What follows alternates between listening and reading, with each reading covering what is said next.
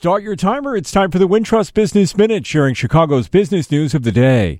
One of the top executives at Chicago's Ariel Investments says the U.S. will avoid a recession this year. Chairman and co-CEO John Rogers correctly forecast increasing inflation last year and also predicted Bitcoin was a bubble that would burst.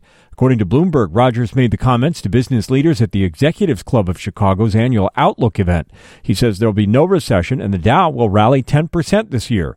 He says cyclical stocks will do well, and he cautions against Chinese markets because of the real estate bubble there.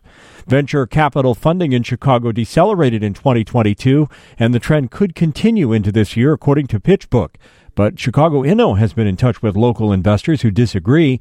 One of them says there are hundreds of millions of dollars sitting on the sidelines, and it's just a matter of time until that funding is deployed. Chicago VC Jump Capital raised a $350 million fund in 2021, and one of its co-founders predicts activity will pick up in the middle to second half of this year. Chicago startups are hoping the down market is over and funding starts flowing again soon. I'm Steve Grzanich, and that's your Wintrust Business Minute.